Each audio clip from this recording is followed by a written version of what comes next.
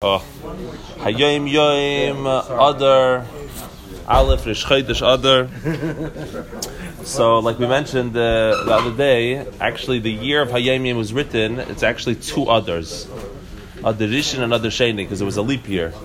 We're not going to do both, even though everyone prints both, but for the sake of our class, as it is, one of them, is already takes some time. So we're going to choose one of them, and it's, and next year is also not a leap year, but it's inconceivable Mashiach won't be here by next year. And then we'll hear the Hayom Yom, we'll hear things from the Rebbe himself.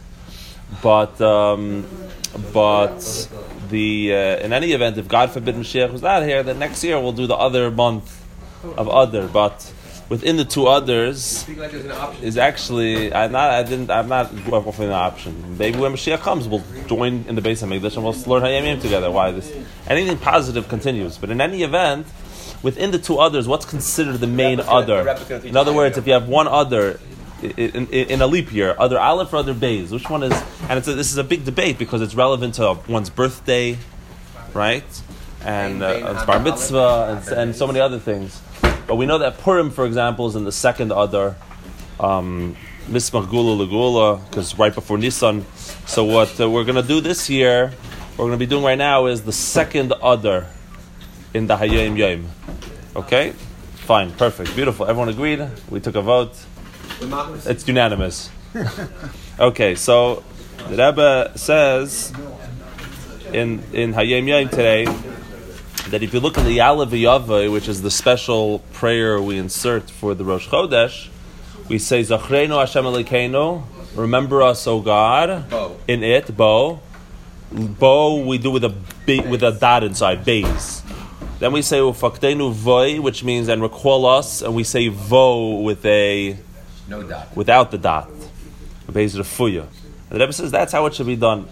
What's the novelty of this? This is actually a matter of dikduk, and this originates.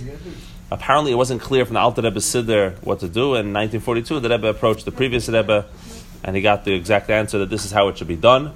And it's based on the Siddur of Reb Shabsi Sofer. You heard of Reb Shabsi Sofer? One of the greatest figures in the history of the Siddur. Very, very vital and critical for the Siddur. This, when printing began in the 1500s, so many siddhas were being printed, and there were so many different handwritten versions and things and so on. And Reb Shabsi Sofer was an unbelievable individual, and he was actually blind. And he wrote a siddur, or he dictated a siddur, and he was every word he took apart, and he had all the versions in front of him.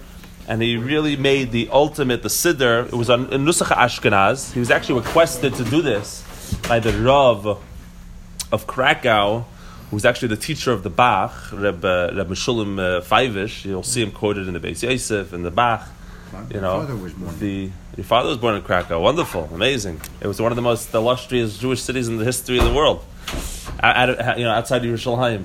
So, in fact, he got the Haskamis, meaning the people who wrote approbations on his book, were people you may recognize their names. The Marsha, you heard of him? The Shalom HaKadosh, the Bach, the Megala Mukes, the Tzvur Shar, the Smeh, every big gun under the sun. Anyone, all the who's who in the world, until this very day, wrote their unbelievable praise and heaped the praise on his siddur. And we have the handwritten of the siddur. It's about 600 pages. And he's particular even regarding such issues as milarau and mila'el. Do you pronounce the beginning of the word? Do you put the emphasis in the beginning of the word or the end of the word? And based on the rules of dikduk. So basically, one of the rules of dikduk, apparently, is that there are letters called oisius hahemshich, which carry over a word. Right, which is an aleph, a hey, a vav, and a yud. It's similar to the concept of vowels that we have in English, a, e, I, o, u. Right, so think about like an aleph. What does an aleph serve as? An aleph on one hand is an a, right? You put an a or a. That's an aleph, and also an a. An aleph is also an a. So a u and an a are both alephs. O is a vav, right? As well as u. That's and a yud is an e, because whenever you want to say the word e, you put in a dot. You put a dot under the yud, and you say e. That's what a yud represents. And hey, interestingly enough, because an H in English is the hu sound is not considered a vowel, but in Hebrew it's considered like we put it at the end of words. It's a continuation. It makes sense also if you think about it, the sound of it. It's like the breath of our mouth. Huh. So there's hey is that kind of word as well. So when you deal with these words, whenever you have a word following a vowel, it's supposed to be the fuya.